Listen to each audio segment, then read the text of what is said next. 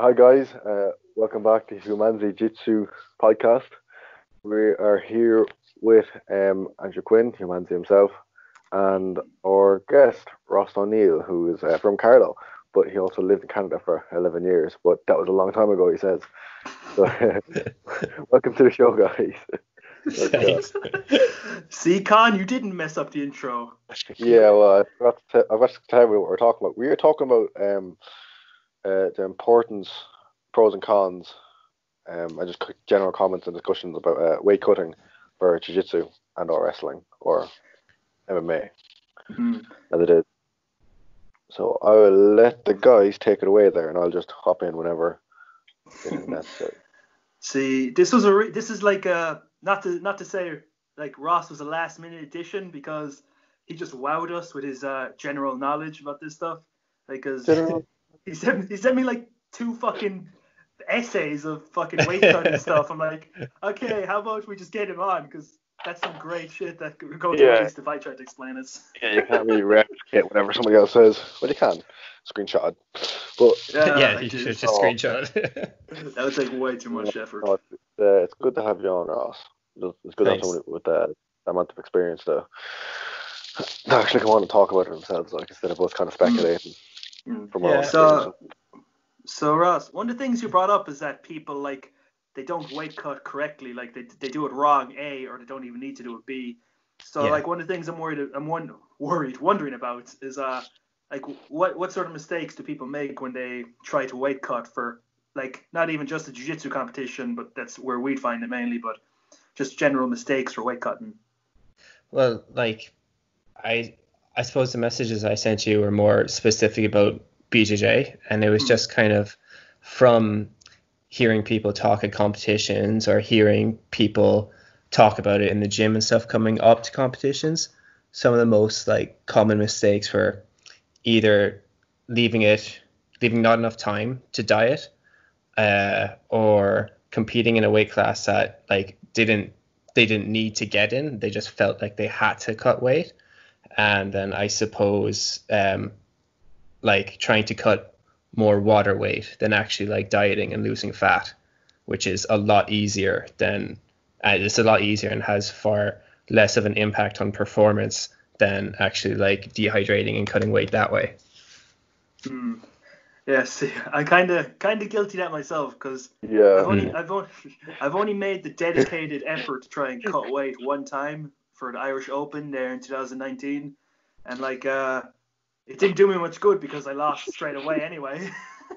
And it's always the bigger competitions that people are like, right, I'm gonna try and make this weight class, and it's like the big competitions when you want to perform well that people are trying to like make weight classes they've never tried to make before. And that's another big mistake, is like, if you want to compete in a weight class and say the Irish Open or whatever is in 6 or 7 months time, go to a small competition where it doesn't matter if you win or lose. See how you perform in that weight class and see if you can get to it easy before going to a big one, I see most of people's that's a good point, but see, most people's opinions is like see, I fight at middleweight, so like, let's just use me as a hypothetical scenario. See, they'd be thinking all the middleweight guys would be cutting down to lightweights, and all the like guys who are above middleweights would be cutting down to middleweight, so they'd be fighting guys who cut down to, which was actually what happened to me at the last comp.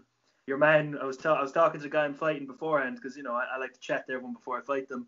And he was like, "Oh man, it was a fucking struggle to get down to 82.3," and I was like, "Great." And I accidentally cut to 75.9. Like, I didn't even think about like my fucking diet, and I was fighting at 82. Wow, so that's a big difference. I accidentally cut weight. I could have fought a lightweight. I'm like, fuck. Yeah. That's a big chunk of weight. I know, I skipped breakfast. That's something people don't take into account as well either when they try and make weight, is like, you want to be at a weight the morning of the competition that allows you to be able to properly like eat, drink, have coffee if you want it, instead of just going out there and trying to fight on an empty stomach. Like, that's super important. You don't have any energy to try and use. Like, exactly. You want to keep things as normal and as routine as possible. So if you're used to going to training with like a good dinner and a coffee inside you. You want to be able to go and compete with the same set of like normal parameters where like you have your good food before and like coffee. So like everything is, it's like just going out for another role, you know. It's not like you're putting your body under any more stress than it needs to be under. Yeah.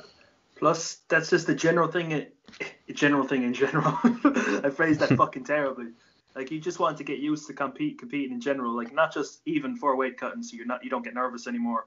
You know, that's just something. See, one thing I'm sort of curious about. What's your sort of thoughts on intermediary weights? Like, say, at NAGA there was lightweight, then in between light and middle there was welterweight, which was 75 to 79. Like, and I got to fight at welterweight, so you didn't even get you don't have to care about the weight at all. Like, what's your sort of opinion about that? Like, intermediary weights. So they have more weight classes between. So it was 75 to 79, and it was like every 5 kilos there was a weight class. Yeah, well, you know. It puts people under less pressure to try and make a weight, and you'll probably it'll actually probably make things harder because you won't get guys trying to kill themselves to get down a weight. You're going to be fighting guys that are probably just going to stick to like their almost walking around weight. So I like on the athlete side, on the weight cutting side, it's good because like you don't have to cut weight. On the competitive side, you'll probably have tougher matches because everyone will be that little bit more like full of carbohydrates, full of like fluids, and they'll be they should probably feel a bit stronger, like if they have the choice of the like more weight classes, if you know what I mean, if that makes sense. Will they not also have less matches though at the same time? Yeah, you would, yeah. Tougher matches, as you said, like that's I don't think that's a bad thing though. See, one remedy to that at the NAGA, because I spent like €150 to enter 4 divisions. That I had nothing else to do with my day, and I suppose I can't say I've entered IBJJF once, and that's just as dear. So yeah. What is it, 4 divisions? But like, see, the absolute division, to enter the absolute division is like 20 quid. That's pretty fucking cheap. So you know, you're already entering one division for like 50 quid, I think, or something. So might as well just fucking enter the absolute for 20. You know, why not? Because then you're guaranteed more matches. Because it was a small division in welterweight when I fought at NAGA. Yeah, you would have smaller divisions as well. So like, depends what way you look at it. Like, less fights to get a medal, or like more opportunity to. Oh well, if you pay for the absolute, then you're in it anyway, aren't you? But yeah, it's an interesting way to run a competition anyway, in terms of weight classes and potentials for weight cuts and stuff. See, one thing that some people may not consider, but like it actually is like, it's not like a huge factor, but like some competitions you don't have to weigh in the gi, and some you do. Like Grappling Industries, you just weigh in your clothes. Yeah. So like some people could cheese it then, like heavy gis or super light gis or just any gi, whatever. What's your sort of take on that? Like what's your preference? I really like the way Grapple Industries do it.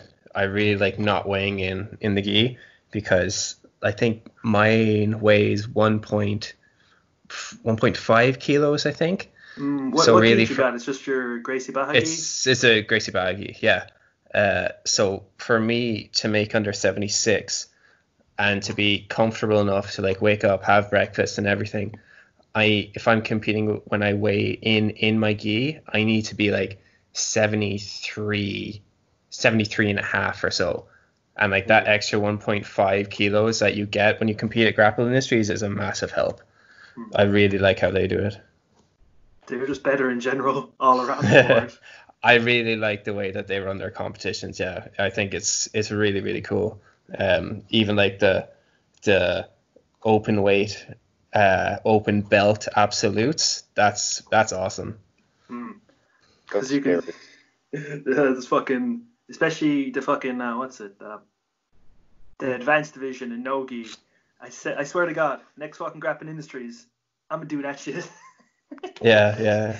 Because why not? It's fun, like, yeah, exactly. You have nothing to do. It's like I entered the open division for no-gi, and my first match was against a purple belt, and I didn't beat him, but like he didn't submit me, and I was like, well, I take that as an absolute win. Because like, what's the absolute division going to be filled of? It's going to be the advanced division is going to be filled of purple, brown, and black belts, and I'm a blue belt. Yeah. Like, you know, if I lose, who cares? And if I win, that's awesome. You're a champ. Yeah. Then I beat one of those belts in competition. Yeah. Where's my medal? Even if I don't go on to win, where's my medal? Yeah. So in terms of like weight cutting and stuff for Grapple Industries, it's easy. It's a lot easier than like your IBJJFs or anything like that. Do you think a lot of people kind of cut weight, put in less effort into cutting weight into competitions like Grapple Industries rather than IBJJF? Because I found a lot of lads from my gym, they'd be like, whenever they're competing in something like, whenever they're competing in something like the Europeans or because Europeans kind of a big competition like an Irish Open and even sometimes a double Open, they're gone mad like weight cutting. Like I do me on like water weight and up in water cutting for the last like week or week and a half. I was like, that's not good for your health. And then they'll go on about cutting weight for this and that, how much weight they're cutting, how much food they're not eating, because like like everybody else in the gym, they love food. But I'll notice for like stuff like, as you said, Grapple Industries and Naga, they'll kind of just like, I'll just go into whatever division. Do you know what I mean? Yeah. Find that a lot as well, or is it just like kind of just from different people, just kind of doing what they're comfortable with, like? No, like definitely you'll see more of a push from people and possibly some coaches for the bigger competitions like Europeans or that to get into a smaller weight class, because when you have that high level of competition, any small advantage you can get, if you can get it safely and properly, is going to work for you. So like if someone is competing at Euros, they might see Grapple Industries as just a bit of like a throwaway, but then like someone their goal for the year might be Grapple Industries. Yeah. So it's kind of relevant to their level. But definitely the bigger competitions you see much more of a push, and like it's the same, like you hear guys being like, oh, I've 8 kilos to lose, and like just trying to lose crazy amounts of weight. Sorry, go on. No, go ahead. Just in time frames that are just completely unrealistic, like. Yeah, it's one of my friends. It's not really my friend. One of my acquaintances. I met him over in England when I was wrestling in English seniors. Wrestling Open at the English Open. I was texting him actually because I put up a questionnaire about the weight cutting up on my story, like, and he texted me back and was like, "But yeah, I lost 13 kilos in 4 weeks." That is, was he really? I assume he wasn't really overweight. I don't know. See, that's the funny thing. Like he's a big enough guy, like, you know what I mean? I chatted to him for a brief moment, but he was a lot bigger than me, but he wasn't like huge. Yeah, he wasn't like fat, like he was muscular in that, was he? Yeah, no, he was pretty kind of. Yeah, he was kind of stocky, but he wasn't huge, like. But then he goes to me like, I got injured, so I ended up gaining like something like 13.5 kilos over Christmas. Jesus. Because he was injured. He just ate so much food, like, because he tore a rotator cuff or something like that. I forget what did. His shoulder basically exploded, and it was very disgusting the way he described it to me. So I kind of put that out of my mind. But yeah, no, he just like, it's like, just in your opinion, how safe is that amount of weight to cut in that amount of time, and how much weight would you be considering? Like a safe weight cut. Just general. It is like very individualistic. But like a general rule of thumb, I think, is 10% of your body weight. And that's like if you have 24 hours to rehydrate. But in BJJ and wrestling, you don't. You like fight half an hour before you weigh in. Yeah. So like you're looking at like I would cut I would diet away about 6 kilos. And I find like for me, that's just enough. If I try to go down any more, I'm toast. But that level is okay. So it's very individualized. Like it's gonna. That over. So like I like to do stuff really, really slow. So I'd literally go like 5 months or so. Like Jesus. maybe, yeah, like, but again, that's just my preference. You can do it you can do it in 2 months, easy. But I like to just like really, really slowly chip away, because I find that like BJJ is mad because your weight can affect your game as well. Like when I go from 79 to 73, I find like I'm not as aggressive with my passing, but I'm much faster with it. So I have to get used to that before I go into competition, if you know what I mean. Like if I dieted that away really quickly, I might not be used to, like, I try and pass like how I used to pass when I was 6 kilos heavier, whereas really I should just be trying to like move more and hit something that way, instead of just trying to like aggressively pass it like I was when I was 6 kilos heavier. Yeah. Since you brought up diet just there, like what, like say you're trying to lose a 6 kilo, what's the magic secret you have for your like, super diet over the 6 month period? you need a starting point, right? So like dieting or losing weight is basically a really simple maths equation. Like if you burn more calories than you put into you, you're going to lose weight, right?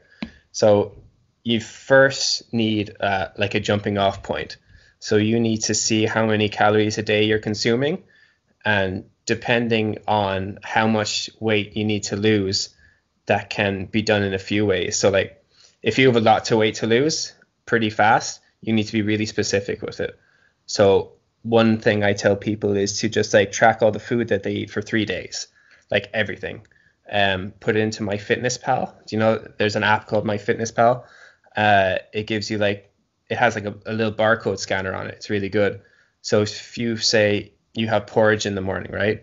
You scan that pack of porridge and measure out how much you eat for 50 grams.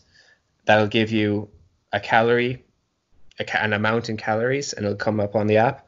And then you do that for everything throughout the day for 3 days. And then you'll get an average intake of how many calories you eat in those 3 days. So for example, say it's 2,500 calories, right? You then need to like monitor your weight for those 3 days. So say you're 75 kilos and you have 2,500 calories a day and you're not gaining or losing weight. All you have to do, if you have a good amount of time, chunk off 150 calories from somewhere throughout the day, and then give it a week. If you start to lose weight, that's perfect. You just keep on with that like 2,350 calories, and you just keep on that same path until something stalls, which it eventually will stall. So say 3 weeks go by on 2,350 and you're starting to lose weight for the first 2 weeks, but the third week you see a bit of a stall, nothing's really happened. You just take away another little bit, or you add in a little bit more exercise or training.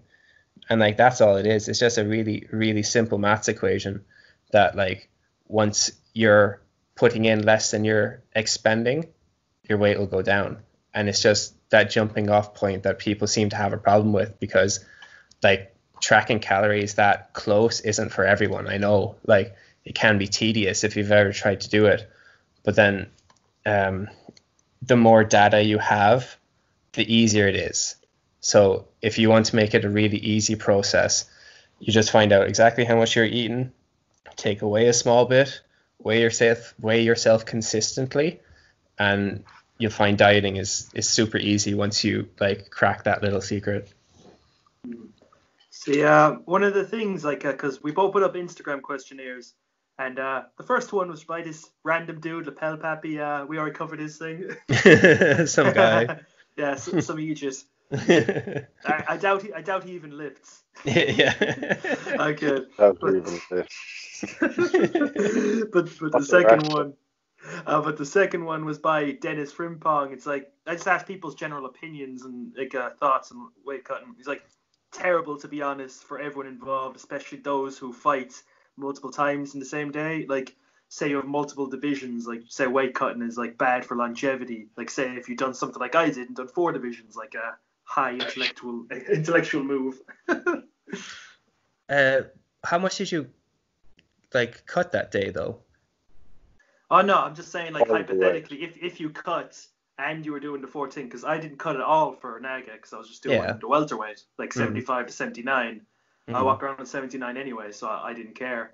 Like, I'm just saying, if you hypothetically did cut and you were doing 4 divisions, did you say that's bad for longevity? Like, what sort of thing is going to occur? It would be bad if you did it poorly. If you do it correctly, there's no reason that you can't sustain it. You know, like right now I am 79 kilos, so I would, if I wanted to step on competition mats, I need to lose 6, which is a fair chunk of weight, right? But if I do that correctly, there's no reason I can't fight in like 4 divisions and then feel pretty much fine. Like for Grapple Industries, I did 4 divisions. And now I know I had that bit of the leeway with the weighing in without the gi on. But like, I still had to lose like 5 or 6 kilos. It's just how you do it. That you can do it in a healthy way, or you can do it in a terrible way by like dehydrating and trying to sweat it out. And like, you see guys at competitions in like sweatsuits. You ever see them in sweatsuits and they're like skipping in the corner? Yeah. And you're like, you have left it too late, sir. Like, you have left it way too late. Them doing sweatsuits in the fucking sauna. That's like double jeopardy. I'm like, are you trying to kill yourself or something? Oh, I've heard crazy stuff. I've heard. If you watch UFC's, UFC's Chris Cyborg doing a weight cut. Yeah. I watched that and it's absolutely, I was cutting something like 40 pounds, 35 pounds, 40 pounds. Or the Darren Till one. That's horrific. It's all horrible. Like. Yeah. You know what I mean? But just going back to competitions there, as you say, like, you know, 6 kilos for you is a good chunk. But some people would I'd cut maybe an kilo. And I can, just like skipping a meal. Mm-hmm. Not really skipping it, but like, you know, just kind of halving the amounts that I'm eating. Yeah. But taking a quarter off. But that'll still be good for whatever it will be. Now, I am guilty of doing the whole I've been weight cutting, I'm doing grand, and then pigging out and getting a fucking kebab like literally the night before. and like, honestly, it was my best moment, but I'll take 100% responsibility for that. I still made weight somehow. I think it was, what was it? I don't even know what it was. It was I think it might have been, it was Naga. That's what it was. It was for Naga. And somehow I still ended up underweight. But that's just because the like week or 2 prior, I was like half in my, that goes back. It was half in my food intake, or you like taking it down by a quarter. And people, I don't think people like understand that like they actually snack a lot. Because I snack so much, like it's actually. Snack, yeah. Oh man, it's fucking ridiculous. Yeah, it is kind of like obviously you have your own opinions on this, but my opinion on this is everybody snacks, but they don't really realize they're snacking. Yeah, definitely. Yeah. Lots of people just eat because they're fucking bored or something. Yeah. And food is delicious anyway, so like, you know, you can hardly blame them. Like, you know what I mean? Something to occupy yourself with for like a minute on end. You know, why not? But sure, especially during this quarantine, like, you know, everybody's going on about, we're going to be so fat when we get back, but which we are, like. Yeah, definitely. It's not really like, you know, it's not really like, you know, a character flaw or anything. Just because what else is there to do, like. Yo, what if this whole quarantine was just a front to make this turn into the future from WALL-E, where everyone's fucking obese and in hover chairs? I like hover what chairs. What if, man? I'm just asking questions, bro. What if? Look into it. Look into it. Actually, I've got some Instagram thingamajigs as well. I got a few references off Kieran Davern, and some of the guys from my gym. And I'll go to the Kieran Davern one first. And he just basically he said, I think cutting weight for the day before weighing is fine. Usually under 4 kilos is a safe amount for him. I'm not a big fan of weight cutting on the same day weigh-ins. He's had good weight cuts and bad weight cuts. It's an art in itself, which, as Ross was saying, I think that's true. You know, it is a fine balance, like, you know what I mean? Yeah, definitely. 4 kgs. Yeah, like that's just how individual it is. Like, he's got something that works for him. And like, if I tried to cut 4 kilos a day before a tournament, I don't think I'd be feeling very good. So that's how individualized, and how like that's why I like it so much, is because what works for Kieran obviously works very well for him, but it won't work for me or someone else. And like it's actually so enjoyable trying to like put all the bricks together and get them in place properly for someone to have a good weight cut. And then just it's here's another one actually, and this isn't weight cutting. This is actually trying to put on weight. Hang on, let's see if I got this right. Yeah, here we go. One of the lads from Ross Gray Premier Martial Arts, he says, I've had to try put on weight and found it really hard. Before I started jiu-jitsu, I was 54 kilos, got up to 60, and then found it hard to keep the weight on. What would your opinion or solution to be on that whole kind of situation? Yeah, like people really underestimate how hard it can be sometimes to put on like quality tissue, not just like fat obviously, but to put on and hold actual weight can be really tough, because like if you have a hard open mat, like that's gonna burn 1,000 to 1,500 calories, you know. Like if you have a tough 2 or 3 hour open mat, that's like almost the intake of a small woman that you just burnt in one day, you know. So I wouldn't mind. That's like a 5'4" woman's total daily calories that you just burnt on the mat. So what color hair does she have? What color hair? Yeah. What? While we're on the topic, is that relevant at all? Like that's a not really. Factor. Not really. It might just be. Who knows? So for stuff like that, you're looking at getting high calorie density foods a lot. So like what I mean by that is like an example of a dog. A dog. It's dogs. Oh my gosh! Right, I'm moving. Right, you continue there. I'm gonna. We've got it. One thing I'm thinking about is like, do you prefer to eat before training? Like you said, you having a good dinner. Like I personally prefer eating after training. Like I go in for like 2 or 3 hours, fucking train like a motherfucker, and then I feel the hunger, and then I eat. Like, what's your personal preference? I like to eat before and after. I like to eat about 2 hours before, like a normal dinner before, 2 hours before, and then usually when I get home I'll have a good meal as well after that. It's just I feel like exactly. Like it's just nice to eat food. Like are you is your spirit animal a fat kid or something? I don't think so. Maybe a hibernating bear, maybe. What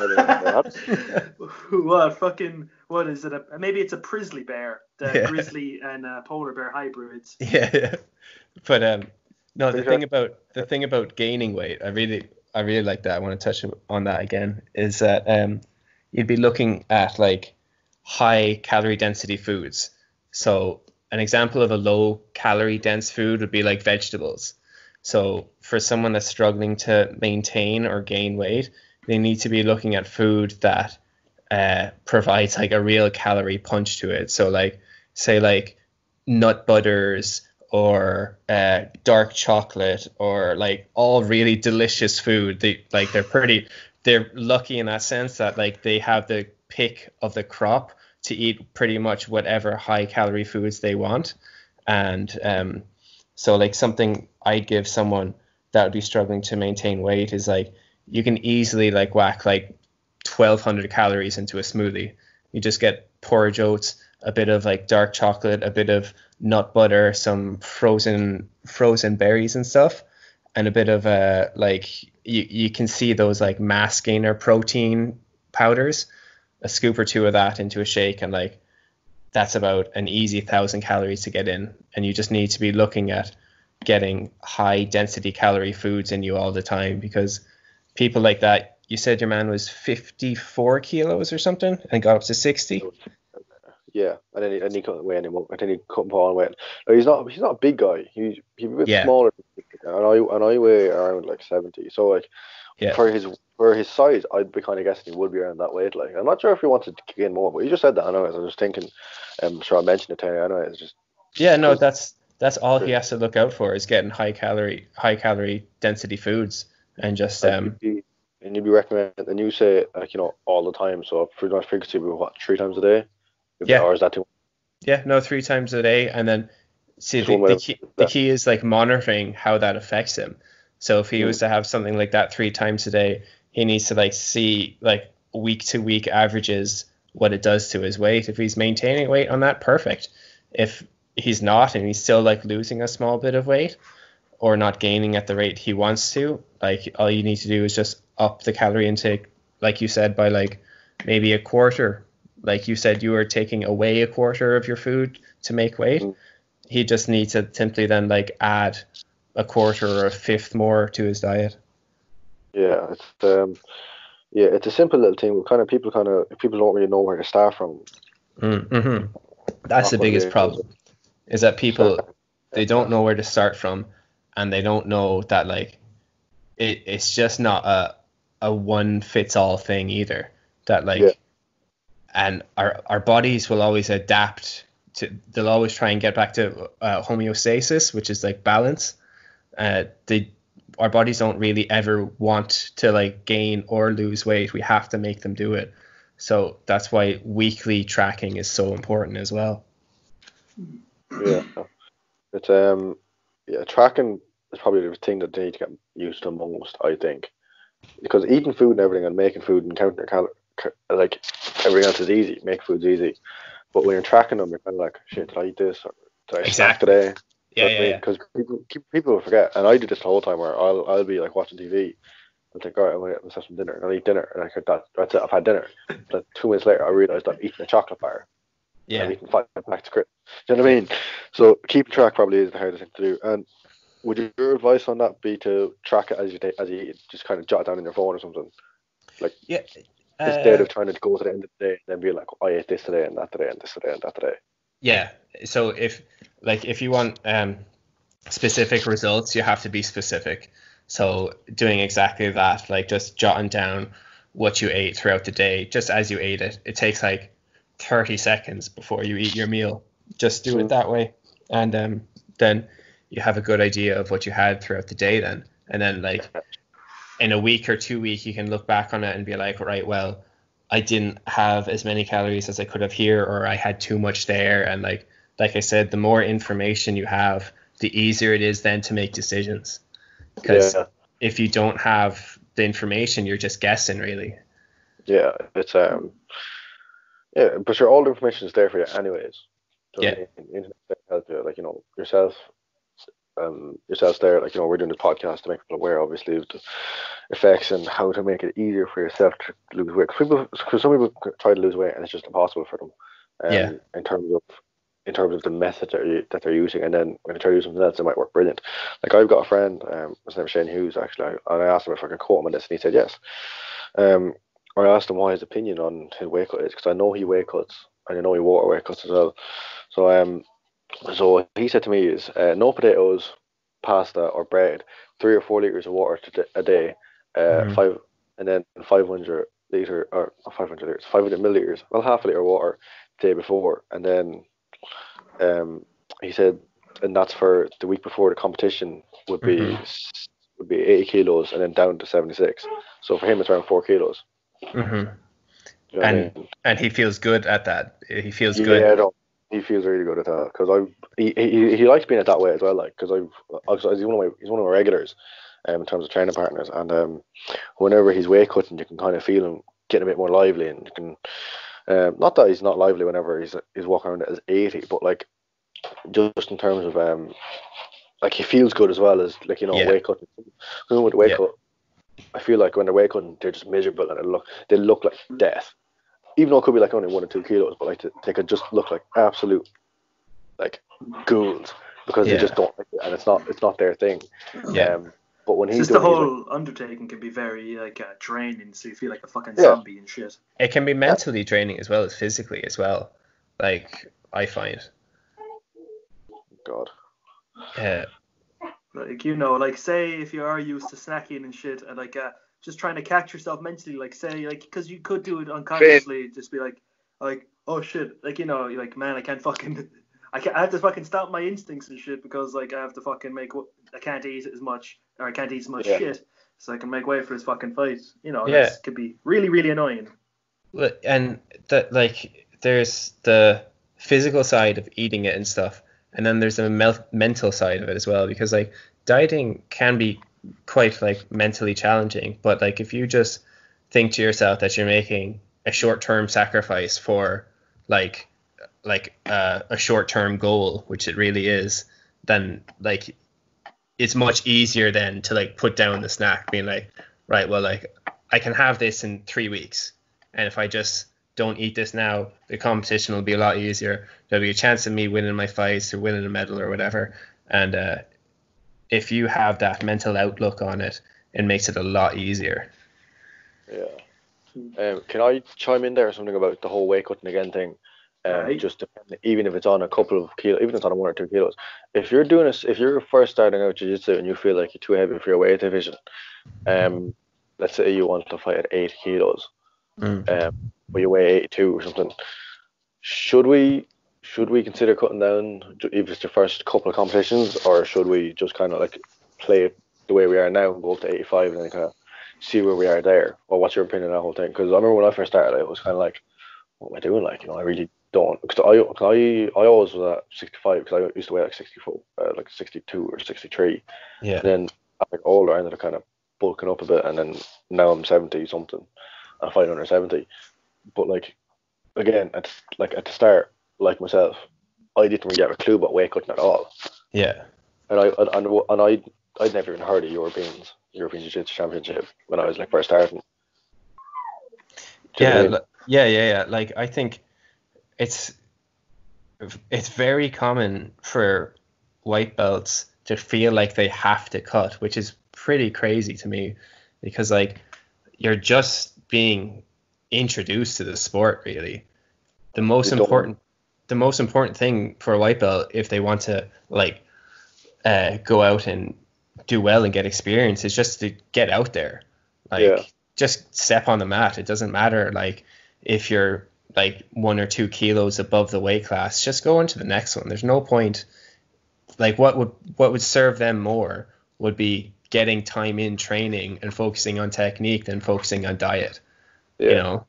I think definitely for white belts, just go with the flow, go in at your own body weight, just have a bit of crack. Well, obviously you're going to be afraid to do it, but being a white belt in itself and competing is traumatic enough. Like it honestly is a terrifying experience. Like and then you have to add weight cutting on top of that, which is like, if it's your first big competition like the Irish Open or the Winter Open in Dublin or something, you're there thinking, it's like, right, I'm cutting weight. This is my first big competition.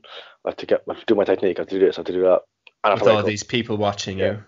Oh god, yeah, that too. I forgot about that. Then having to listen to your coach on the side of it while you're not trying to drown in the sea of voices and fucking the whole it's a stressful environment. It is a very, very stressful environment, especially for someone who's like. Here's another thing, that if you're dehydrated, like some people do, where they do water cuts, but like a severe water cut, like if you do that kind of thing, and then if you do like a weight cut that's like 3 or 4 kilos, like the day before or the 2 days prior, I've done that as well. It's not pretty. No. Like your mental capacity for being able to intake knowledge and absorb knowledge, or just absorb anything, is just like diminished by like 300%. Yeah. Because like you could be in there and you could be like in close guard, and your coach could say, "Let's wrap up an arm," or something along those lines. Try wrap up an arm, or try get right overhook or underhook, whatever it is, and that could just fly right over your head. Yeah, and you're just gripped onto a collar for dear life, like or a lapel in your. Or a lapel, yeah. What a weird man. Kyle wanted fucking lapel guard banned, I think, for fucking because of you. That's not going to happen. There's 0% chance that's happening. Have you rolled with Jack Dolan in your ass? No, I haven't. Okay, you're going to hate lapel guard after that. I know, yeah. I rolled with I agree. A fella from your club. He's a blue belt. He's a big, tall fella. I can't. About nothing. I can't remember his name. Mark Doyle. Mark Doyle, Mark Doyle, and he told me about Jack, and I was like, and his like lapel guard, and I was like, oh yeah, that sounds much better than mine anyway. Was that at the Emerald Cup just there? Yeah. That. So yeah. Was it the Emerald Cup? That I rolled with him. That rolled. Yeah, and did you fight him at the Emerald? I fought him in Grapple Industries, I think. The second Grapple Industries I fought Mark in the Absolute. And then him and Kieran and a few came down to Carlo, and we had a few rolls there as well. So man, I only met you at the fucking Emerald Cup. At Emerald Cup, yeah. After I met you. Probably have actually. Did you realize that? Yeah, I'm not sure, but yeah, no, it's a small world, especially for lapels guard. Yeah. Sorry guys, shoot off for a second. You just keep the episode going. I gotta shoot off for a second. All right. Yeah, you just keep the episode going. I gotta shoot off for a second. I'll be back in a second though. He's just gone to eat food. Huh? He's just gone to eat food. Well, I couldn't hear you with your man's door closing. He's making so much noise. Yeah. I was just saying he's probably gone to eat food, like. Oh right, yeah. All that talk of food has got him hungry. And in fact, we don't have to diet for like the next God knows how long to get back to jiu-jitsu. It's easy. I'm honestly thinking of getting a takeaway today. Yeah. That's easier. Like, I know it's kind of, oh no, jiu-jitsu, like, to keep fit and everything, but it's also like food's delicious and I don't have to train. And here comes my dog. It's not my dog. But and like jiu-jitsu is so demanding that you lose weight so quickly. Like you see white belts come in and like they lose like 8-9 kilos in the first like 6 or 7 months, and they're like, Jesus Christ, I didn't know this was this hard. Possible. I didn't know it was possible. Yeah. But basically what it is you're drowning, but you're still on land. That's Yeah. You have to get used to just being absolutely like demolished every day. It's great. So yeah. It is pretty terrifying though when you first start off. It is terrifying when you first start off, like, do you know what I mean? Yeah, definitely. Like, I remember, when was it? I did the thing that you said a second ago, which is my brain is not working right now. I must be hungry. I must be cutting weight. But yeah, no, where it was this is actually when I got my blue belt, because it was only my second big competition it was only my second gi competition ever. Because I'd always fought in no gi, because to be honest, I kind of suck at gi. Don't tell people I said that, but I do actually. It's on the podcast now. Champion said. But like as you said, if you feel like you can fight at well, yeah, that too. But if you feel confident or even just like unsure of cutting weight, then just do the weight above your class. Because I was 65, which the weight division is 65. You know what I mean? Yeah. So I was so the way that I did the Irish Open was I asked my friend, he's an MMA fighter actually, his name's Andrew Barrett, a really, really good guy, a really good coach as well. But he cuts weight and everything, and he does it like there's no tomorrow. But like the way he does it is well, not the way he does it. Sorry. Basically, what happened was I asked him if I should like go up to. Why are there so many people in here all of a sudden? Alright, I'll go upstairs then. Oh my gosh, there's dogs everywhere. Basically, what I asked was, do you think I should like cut weight? Which is because gi weighs 2.5 kilos. Yeah, it's heavy. It is heavy. Well, my gi weighed 2.5 kilos. It was an old one. Yeah, I was gonna say that's a big gi. That's a heavy one. Which I'm only 65 as well. So it's kind of like what? Yeah. And when I was doing the calculating for the weight cut, I'd have to cut down to probably 62. Yeah. You know what I mean? Just to stay under. Because I like to give myself about half a kilo leeway. Yeah. Just in case, because for water and everything else. Because if I'm not feeling good in the morning, usually what I'll do is I'll drink a little bit more water. I'll eat a little bit more food. If I'm feeling weak or something during the day, after when you obviously eat food as well. But basically what happened was I ended up going to 70 kilo division, because instead of just being like, all right, I'm going to kill myself and try to get down to 62. Yeah. And this is 3 weeks prior, so I could have done it. Yeah, it's just so much easier to compete at a weight class that you're comfortable with. Yeah. Sorry about that, guys. I'd run like a maniac because, like, see, I ordered something off eBay, but they delivered it to my neighbor's house, and he was texting me and ringing me there, and I thought it would like cancel out the podcast and fucking delete it, even though before I got a chance to save it. So, fucking hell, I had to run up and get the shit out. Fucking tired. That's you can't script that shit. No. Fucking hell. What were you guys talking about when I was gone? This is the most unprofessional fucking podcast in the world. Just about competing in weight classes that you're comfortable with, especially like for those big competitions or for the likes of like white belts or that. Yeah, I put on a top, man. You'd be weirdo. But I won that competition because it was.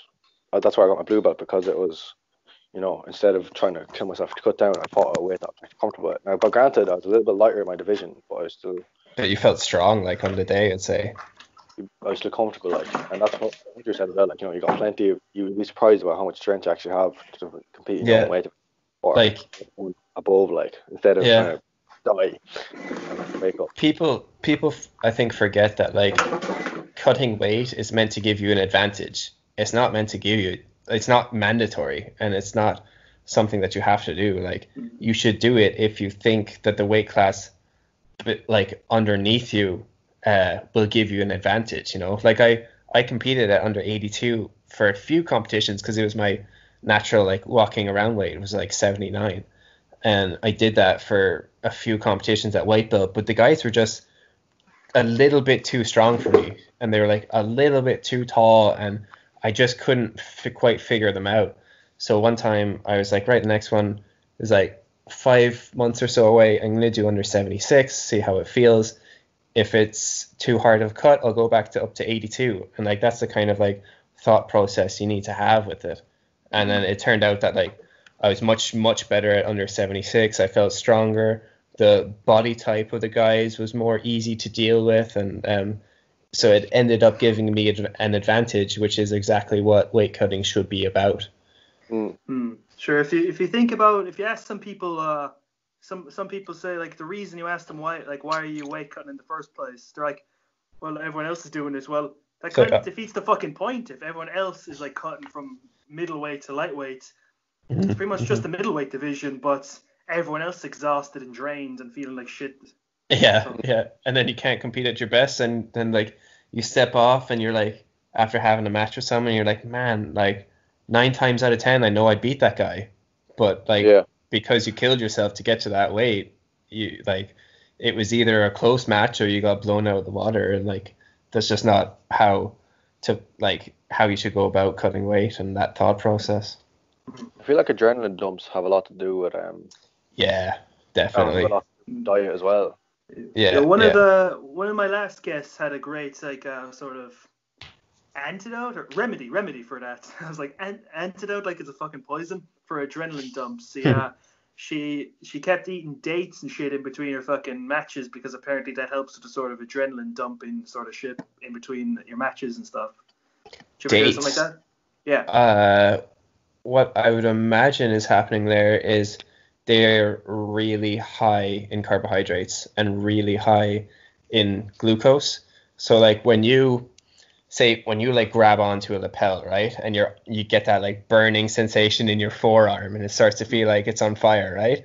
That's like your muscle working overtime, and it's using carbohydrate to contract. So like when we eat carbohydrates, it breaks down to glucose, and then the glucose is what is in our cell. It's what like our body uses as fuel for exercise and for muscle contraction. So once you use that and you get that like shaky hands feeling after a match, like that, that's partially because of adrenaline, and it's also probably partially because like you've been literally like contracting your muscles so intensely for that 5 minutes that you've burned through a good bit of your like carbohydrates, and if you replace them through like dates and stuff like that, it will help a little bit. So I imagine like it doesn't have any like adrenal hormones in it, in dates. So that's the only thing I could imagine that would be happening there. Plus, would you say placebo shit that would definitely contribute in that factor? Possibly. Like if she's had it before and it works for her, like keep on doing it, like I have like bags of jellies, small bags of like Haribo jellies between matches. Yeah. Because I can pop them in real fast. They're really high in carbohydrates. They're really high in glucose. They get into your bloodstream really quickly, and it's not going to cause any stress on your GI system, on your like gastrointestinal system. So it's like the perfect fuel in between matches, I find. So I got a kind of, since you brought that up there, a bit of a contentious topic for some, not for everyone. What is the greatest Haribo jelly? Personally, for me, the Star Mix, because bunch of different variety, plethora of the good shit in a mixture in between, so you get a bunch of different samplings. But my opinion, variety. What's your take? I have no preference. I just eat them between matches, so I don't even get to see them. I just like facially shove them in and then just eat them. Well, you don't like the fucking egg one from the Star Mix because that's the best one? No. I used to like Golden Bears that much, but they can fuck right off now. Ever since I found the two Siamese ones stuck together, I'm like, let's not have them anymore. Can't top that. I think the best ones, right, are Jelly Babies, because you can get them and you can lick them and throw them at windows and they'll stick.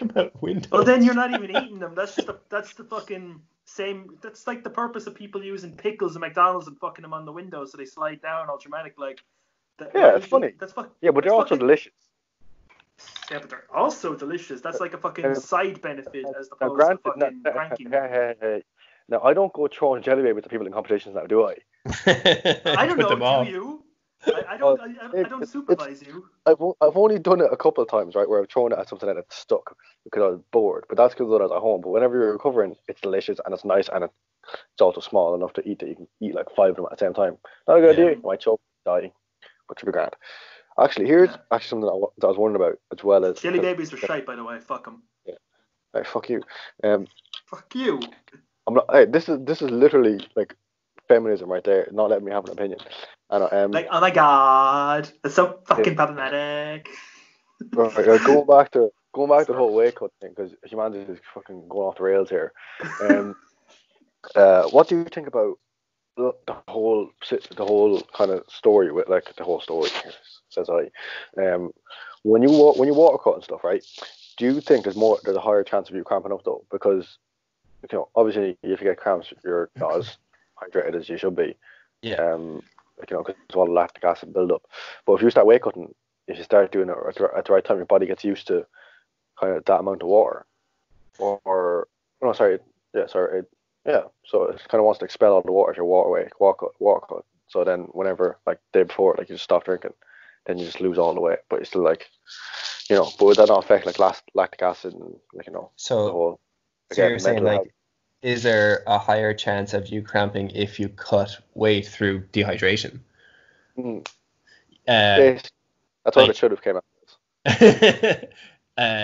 Yeah, there is, because you're not just like pissing out like the water when you get rid of it. You're also getting rid of like the electrolytes like magnesium and potassium and sodium that go in your urine that cause that like magnesium responsible for muscle contraction. So if you don't have the magnesium in your system because you pissed it all out when you're cutting weight, there is a much higher chance that you'll cramp for sure. That's why like I have had athletes before where we've had 24 hours from weigh-in to their fight. So in that circumstance, I get them to rehydrate, but I also get them to have like electrolyte sports drinks and electrolyte powders in their drinks to get the magnesium, sodium, and potassium back into them so they don't cramp. So if you are cutting weight that way and you find that that's a problem, that cramping is a problem, just look at potentially supplementing with electrolytes and with magnesium, potassium, and sodium afterwards. Yeah, it's here he is fucking drinking his electrolytes. yeah, going back to the whole magnesium thing as well. One of my friends, well, actually, the same guy you were talking about the wake up, Andrew Barrett. He recovers via magnesium. Well, doesn't recover, but he's never he never cramps up, and I do mean never cramps up. But he said it's because he has this magnesium like cream. It has something with magnesium in it, but basically what it is, he kind of rubs it on kind of like a lotion, before he goes to sleep, and then he sleeps, and then his muscles kind of absorb it and everything else. So he actually never really cramps up. Okay, that's interesting. It's like a topical cream that he just puts on in the evenings before competition, or always. Basically, just after a night of training. That's interesting. I never really heard of creams. I know you can get powders and stuff, which I assumed would be more effective, but then again, that's the individual side of things. That's working for him, so he just needs to obviously keep on doing that. He's found something that works for him, so don't fuck with something that's not broke. Yeah, if it ain't broke, don't fix it, kind of thing. Exactly, that's it. Yeah. Except if you have someone in an arm bar that isn't broken, but you do want to break it. So that's only happened once. No, I've never broken anyone's anything. Me neither. Let's see. I heard a crunch one time when I had someone in the toe holds, and then I let go because I felt like a cunt. Yeah, I've heard a few pops and stuff before, but nothing more than that. This is like a visceral crunch, not like a pop. Put people in banana splits, and then you hear a lot of crunching. Then banana split. Oh Jesus! You fucking fiend! I'm great because I don't like the back. So what happens is I'll try going to I'll drop a boot in, which is basically kind of one hook in, and then I'll hook the leg and everything else, and then either roll for a truck and then hit the back, or just mess around with ankles. Because you can do calf flexor from there as well, or you can pull them back and do your banana split, which is it's actually you shouldn't do it at all, but it's just because I don't really like taking the back because I suck at it. So kind of end up typical wrestler. I kind of end up there for age, being give me your shit. I ended up punching a guy once, but not on purpose. Basically, what happened is I had my thumb under his chin, and he started pulling my hand away. And I started pulling back, obviously, but he let go of it. And basically, I wanted to punch him in the face. It's not 100% my fault, but that's why I just hit the back. I always end up doing something really bad. It's oh shit, this is a lot more effort than it's worth. So then, banana split, calf flexor. All right, so guys, we've reached nearly an hour on the podcast. So to wrap it up, we're gonna do I didn't even think I'd do this with a topic episode, but we'll still do it the round of specifics. It's just a bunch of random questions. There's a million questions, but I'll do less since we've already been through an hour, and since this is a topic episode, we'll just wrap it up with a round of specifics. Just a bunch of random questions, some of which are jiu-jitsu related, some of which have nothing to do with jiu-jitsu. So right. Ross, do you want to do a round of specifics? Yeah, sure, let's go. I'll keep it light on the amount of questions in this one, because usually I have to fucking go I can't even count how many are there. I'll just say 10 or something. What was your favorite TV show growing up? Favorite TV show? Jesus, Ninja Turtles. I've never watched TV. A kid. I've never watched anything. See.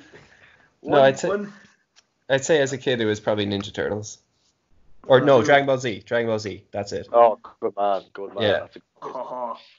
See, just since you brought up Ninja Turtles there, this is one tidbit that I have to share with anyone whenever they bring it up.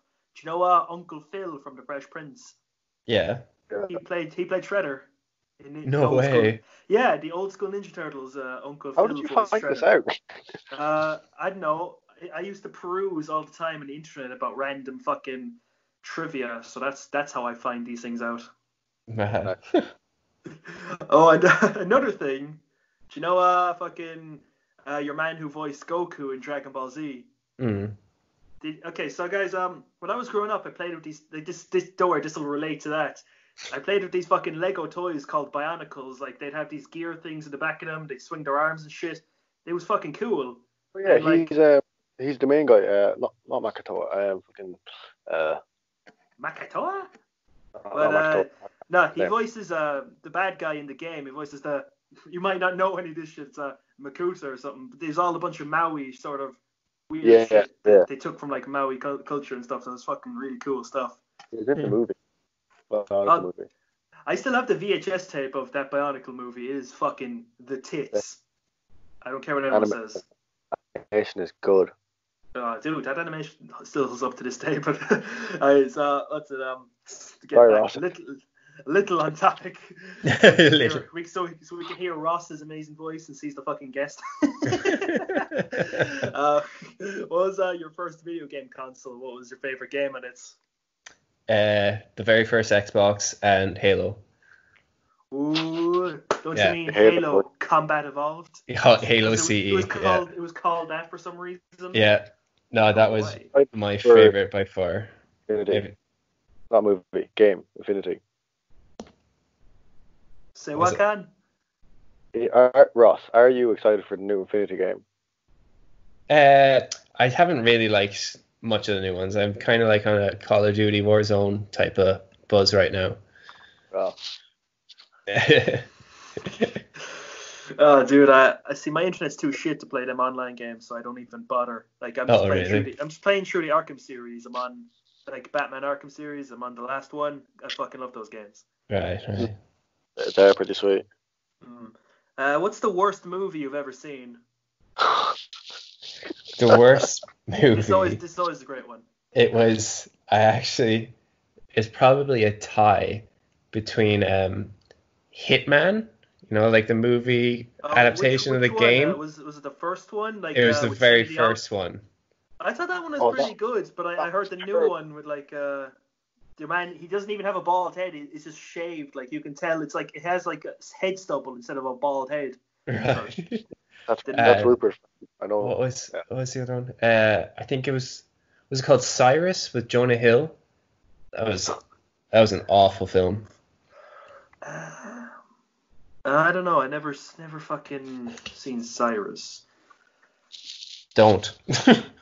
I've seen Hitman though. I thought the Hitman was good. Your man Timothy Olyphant, because that's his fucking name, was good in it. He was good casting it. There's a movie called That's a terrible movie. Oh, what's it called again? I couldn't hear you. The Room. It's like a modern day adaptation of another movie. Hang on. Just continue with the questions and I'll find it somewhere. Well, sure, if you look it up then, you'll find it. James Franco's in it, but it's basically a modern day rendition. That was the Disaster Artist. Yeah. Oh, God, that movie sucked. Oh, man, you should have seen it. Like, it's a piss take of a terrible movie. Your man, I mention this every fucking episode. Your man, Tommy Wiseau, he had like $4 million or $6 million to make a movie. No one knows where the fuck he got the money from. No one knows where Tommy Wiseau himself is from, and no one knows how old he is. And he's a mystery. He's a mystery man. Some people think he has ties to the mob, or that he sold jeans to Koreans, or that he won a sexual harassment suit. But it all boils down to one thing: the greatest scene in cinematic history. I did not hit her. It's not true. It's bullshit. I did not hit her. I did not. Oh, hi, Mark. Oh, hi, Mark. oh, hey, doggy. All the lines in the movie are dubbed, and that's all I'm gonna say. Okay. What's the most embarrassing injury you've had, whether it be jiu-jitsu related or non-jiu-jitsu related? Just the way you got injured was fucking ridiculous. Oh, I have two good ones. So the day I got my blue belt, I broke my thumb trying to pass a purple belt's guard that I have never passed before, and for some reason that day I thought I could do it. You felt you got superpowered. I felt like I got like superpowers and like absolutely tried to like bull past this really strong purple belt's guard, and my thumb I think got caught in his sleeve and I broke it in 3 places the day I got my blue belt. Oh gosh.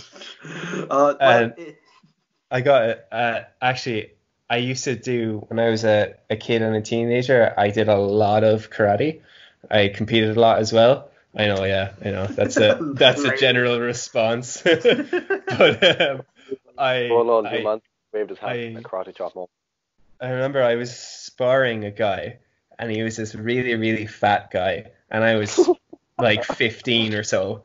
and I went to punch him, and I punched him in the stomach, but he stepped in at the same time, so my fist just went like that, and I completely broke my own wrist punching someone. So that was pretty embarrassing. So he pretty much wrist locked you.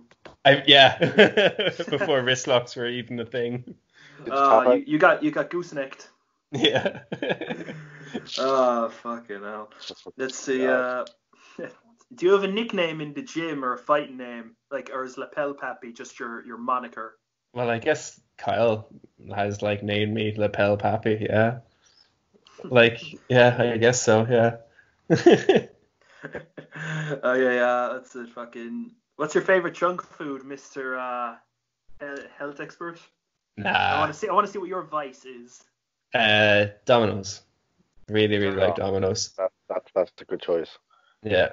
If I had to pick anything to have, like, if everything else didn't exist and I could choose one thing, it would be Domino's. Isn't Domino's like the worst sort of shitty pizza? Or like worst quality or worst for you? Would you not support Apache and annoy Kyle with, like, make me this pizza, Kyle? I know it over you right now. Just like I do in the gym. Can I speak to your manager, Kyle? Yeah. It'd be cute. He's like, man, I'm a fucking leg lock you so bad when we go to train. He's like, sure you will. That's what they all say. Okay. Do you speak any other languages, bro? No, I do not. You don't speak Canadian. What about Canadian? Do you not speak Canadian? Yeah, fluent Canadian. Give us a little sampling, eh? Oh no, I literally moved away from there when I was 11, and that was 20 years ago. So it's been a while. You should go back to Canada, eh? Hey, you should you should have fucking Domino's over here, eh? Hey. This is the most unprofessional fucking podcast in the history of ever, and I love every second of it. Okay, what would you say is your favorite historical period? Like, say you're the time machine, where's the first place you'd go? Oh, Jesus. I don't know. I suppose just from being a teenager and stuff, I like Roman times, but like for no particular reason. I don't think I'd fare very well. Like, I like my comforts. Like, I don't think I'd do very well in those times. I just like them. Okay. Keep in mind you can go to the future as well. So. Oh. That's a deep question. You need time to think about that. Would you not at least go like a month, 2 months into the future when the quarantine ends? Yeah, just to see. It won't event by then. That's a good idea.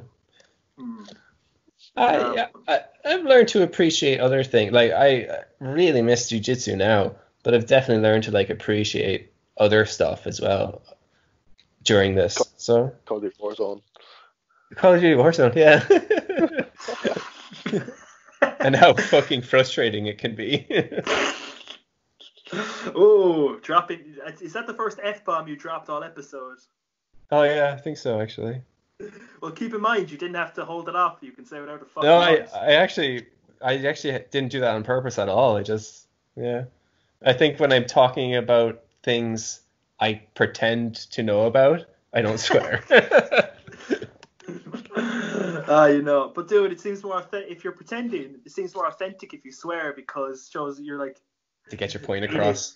Okay, man, here's you pass. That's like Kurt Osiander. Hey guys, here's you pass the fucking guard. You get your fucking grips here. You fucking throw legs. You drive your goddamn fucking knee right into the sternum until he cries like a little bitch. Fuck yeah. I fucking love Kurt. We're all assholes. We just all have different levels of assholery. That's it. Yeah. Exactly. Exactly. If you're in the gym, don't do it. But if you're in a competition, yeah, do it. Yeah. Depends on in the gym. If it's someone acting the maggot, you're allowed to be an asshole to them, like drive in. Or they ever Piggy. Yeah, they ever show you the this is the neon belly for training, and like this is the neon belly for competition, and it's like on their sternum. Here's the neon belly for someone you like, and here's the neon belly for someone you don't. Exactly. Yeah. Do you have a favorite music genre? I like rap. I like Kendrick Lamar, like Logic, Joyner Lucas, that type of rap. Here's a good one. Let's just say when you die, you have to convince St. Peter to let you into heaven. What do you say to him? Now, keep in mind, you just have to get past the gate, because once you're in, they can't kick you out, and everyone wears a white gi in heaven. And like, you can trick him, you can fool him, you can like just try and persuade, and like, you could just fucking arm drag and suplex him. Anything goes. What do you do? Do you want the arm drag and suplex a saint? Yeah, everything's on the table. Jesus.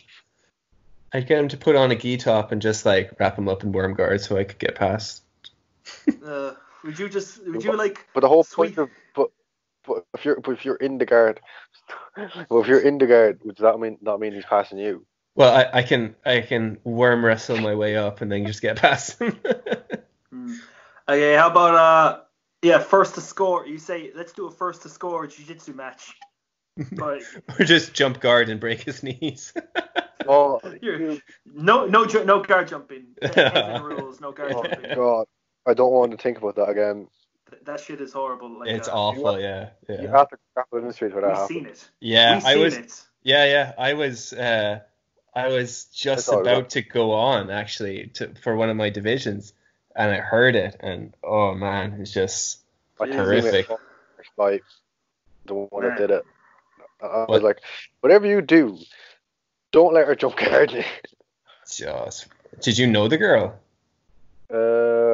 Not really. Well, I knew of her obviously, because everybody knows everybody in jiu-jitsu. But like, the one that she was fighting against, I had no clue who she was. I don't think anybody knew who she was until she did that. She's the one who broke everyone's leg. That's who she's known as. But no, my fight, one of our people from Origin was fighting her next. We're all just like, please don't stand up straight, because the dude's going to jump guard you. Jeez. Pull guard before she does. That's, it's mad. Or pull guard, I can't remember which one it was. It shouldn't be allowed. Yeah. Like, here's the thing. Like, fucking, those things can fuck up your knees and legs and whatever. The jumping guards, you're allowed to do that at blue belts. Whatever. But you're not allowed heel hook, which could also fuck up someone's leg and knee. Like, what the hell? Like, come on the fuck. Plus, at least you can train heel hook defense. You can know when you should tap to a heel hook, but you can't tap to someone jumping guard and you shattering your fucking leg into bits. Exactly. It's crazy. It's very stupid in my opinion, that rule. So I cringe whenever I see someone do it. Look up Hello Japan, guard jumps gone wrong, and you'll see. Oh no. So many no, snaps. thank you. Man. Okay, here's a bit of a moral dilemma if you're up for that. Would you rather cure cancer or solve world hunger?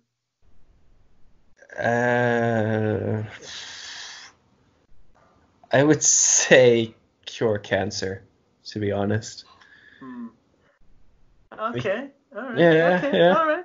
Nah, see, it's just personal preference really for that one. No judging.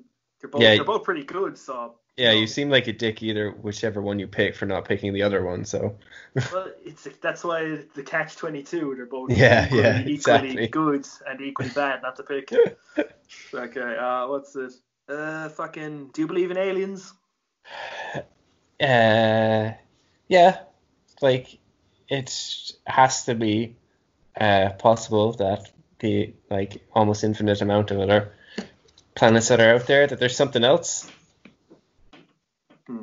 Let's see. If you became president of Earth, what's the first thing you do? Like, first law you'd implement? Second you sat in the chair, like, okay, I'm fucking doing this. Fucking hell. Fucking hell, bro. No, first law I'd implement. And no one can challenge you. Like, there's no political bullshit. You can do whatever you want. I don't know. Law is complicated. Okay, how about you make every fucking currency chewing gum so you can inflate it or deflate it at will? That is How you come up with that?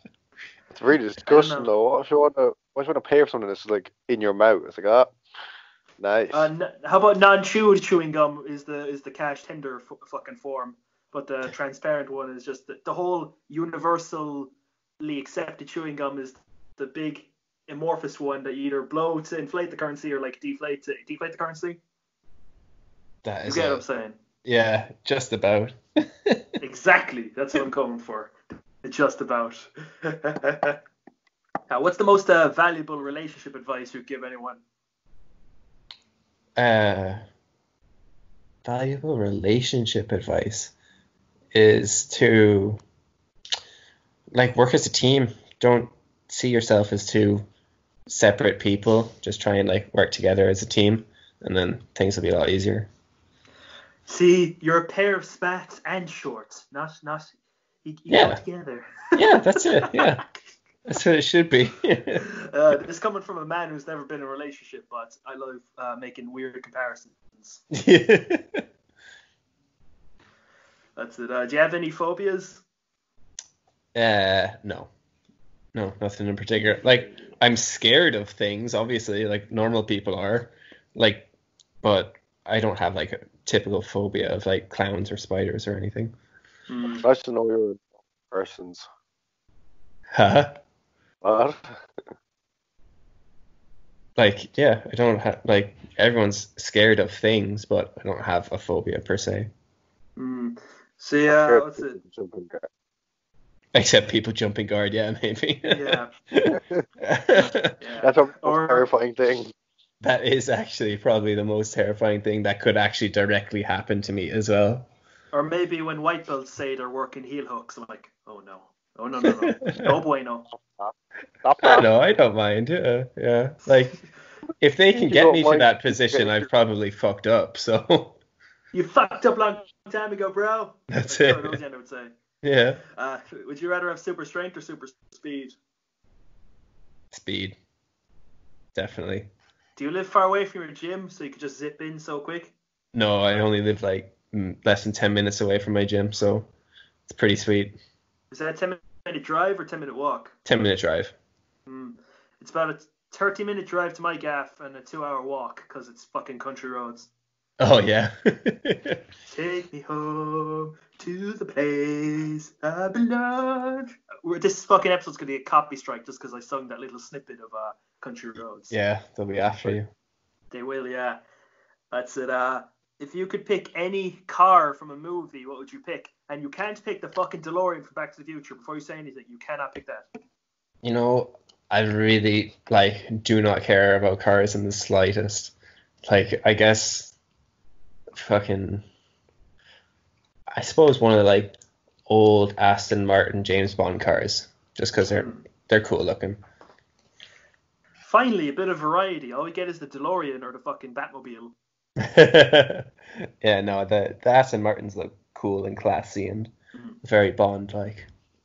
Yes. Would you get a nice suit as well while you're at it and ask everyone to refer to you as 007? You'd have to. It's mandatory. Do you ever hear of those guys? Every actor who's played Bond gets the huge honor for them to they can borrow a fucking Aston. They can get one out of the fucking factory whenever they want for the rest of their lives. I'd like to fucking borrow this Aston Martin for a week or two. They're like, yes sir, Mr. Bond. Yes sir. Yeah. I fucking love that opportunity. How about I'm gonna go cruise around like a big dick baller. Fucking hell. That's I think this fucking chair just broke. Fucking hell. Well, that chair's fucked. Looks like I'm squatting for the rest of the episode. So what? Improvise, adapt, and overcome. Well, the fucking surface I'm on is uneven, and I'm always leaning. So that chair's fucked now. That's gone. It was rusted to shit anyway. So whatever. What's this? Fucking. What'd you describe as your weirdest quirk, if you have any? My weirdest quirk? Oh, I'm either completely obsessed with something or not interested in it at all. So that works well for jiu-jitsu. Well, there's no better way to be when it pertains to jiu-jitsu, in my opinion. Yeah, I tend to if I enjoy something, I tend to take it like way too far, or I'm not interested in it at all. Yeah. So guys, we're gonna wrap up the episode there. If you want to follow Ross on any social medias, it's at @lapelpappy. Or sorry, lapel_pappy. Yeah. Fucking underscores. So guys, do you have anything you want to say before we shoot off? No, I think we covered the majority of it, of like the weight cutting side of things anyway. Now, what does the great Khan want to say? How about he does the outro? Well, I think it was a great podcast. I didn't really say that much because I was kind of sitting back and listening, because weight cutting for me is something that I'm still relatively new to as well. So I learned loads, and hopefully the viewers and listen. Well, hopefully there's no viewers and listen to see you mans are doing weird karate chops and stuff. Yeah, no, I might have the camera thing up so you can see me squatting for the last fucking minute of the podcast. I might just say the audio. But yeah, thanks so much, Ross, for coming on and talking about that, because some of us are actually really still in the dark about this whole kind of weight cutting issue, because it is an issue sometimes. And, yeah, definitely. Yeah, it is an honor to have you on the show, like, because it's a great honor for me. Alright, so thanks guys. Oh, also next week is are we still recording? Yeah, it's still recording. I pressed the thing but didn't stop, so just keep going. Awesome. Also next week, guys, is what should work? What should you incorporate into your game? Judo or wrestling or both? Which one is better for you? Yeah. Plus, guys, we have a great guest coming on to cover that topic as well. He's already been on, so that's sort of limited down to guessing pool, the guessing game. Plus, I have a great guest lined up for tomorrow for like the interview style episodes. Sweet. It's all just gold. Dude, this is the greatest podcast about a niche sport in a tiny country ever. This is so true. I know. Thanks for coming on again, Ross. I really appreciate it. Huge honor. Thanks,